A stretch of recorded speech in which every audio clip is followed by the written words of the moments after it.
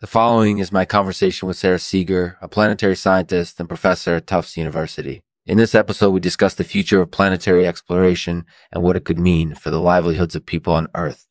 We also get into a discussion about obverse designs, expositions, and emulsifications. Thank you for joining me, Sarah. This show is made possible by Monetization Chronos. If you're unhappy with your online advertising experience, try monetizing experience. Try Monetization Chronos. They make it easy to get more from your advertising, and they have a really cool affiliate program. Head to monetizer.com to learn more. Hi, Sarah. Thanks for joining me today. Of course. Thank you for having me.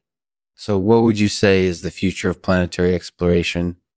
Well, I think it's really exciting to think about what we can discover and what we can learn about our universe out there. We've been able to explore just a tiny bit of it so far, and I think there's so much more to be learned.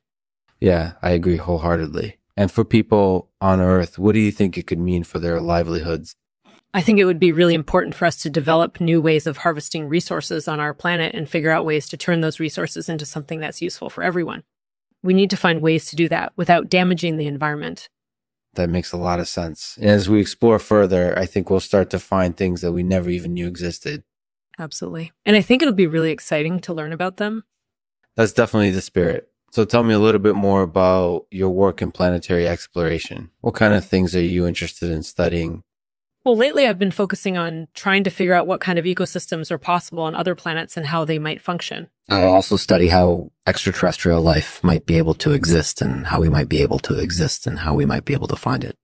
That sounds pretty thrilling. So overall, do you think planetary exploration is going to have a huge impact on the way the world operates in the future? Yeah, I do. I think it'll help us learn more about our universe and what exists beyond it. It'll also help us develop new ways of living on Earth that are more sustainable. That's really interesting. And in terms of entertainment, what do you think makes a good podcast? Well, I think it's important that the podcasts are witty and funny and that they keep the audience interested. They also need to be informative so that people can learn something new. That sounds like a pretty good guideline for making a good podcast. So anything else you want to add? No, not really. I suppose that's all for today. Thank you for having me. I hope you enjoy the episode. Thanks, Sarah. I really enjoyed having you on the show. Thank you for your insights and for challenging me to think about the future of planetary exploration in a new way. And as always, we'll end the podcast with a poem today read by Sarah Seager. The future of exploration is an exciting topic of conversation. What we can learn, what we can find, we must be curious, always seeking. With each step, we take on this journey. For the sake of all that we hold dear, we must continue exploring and discovering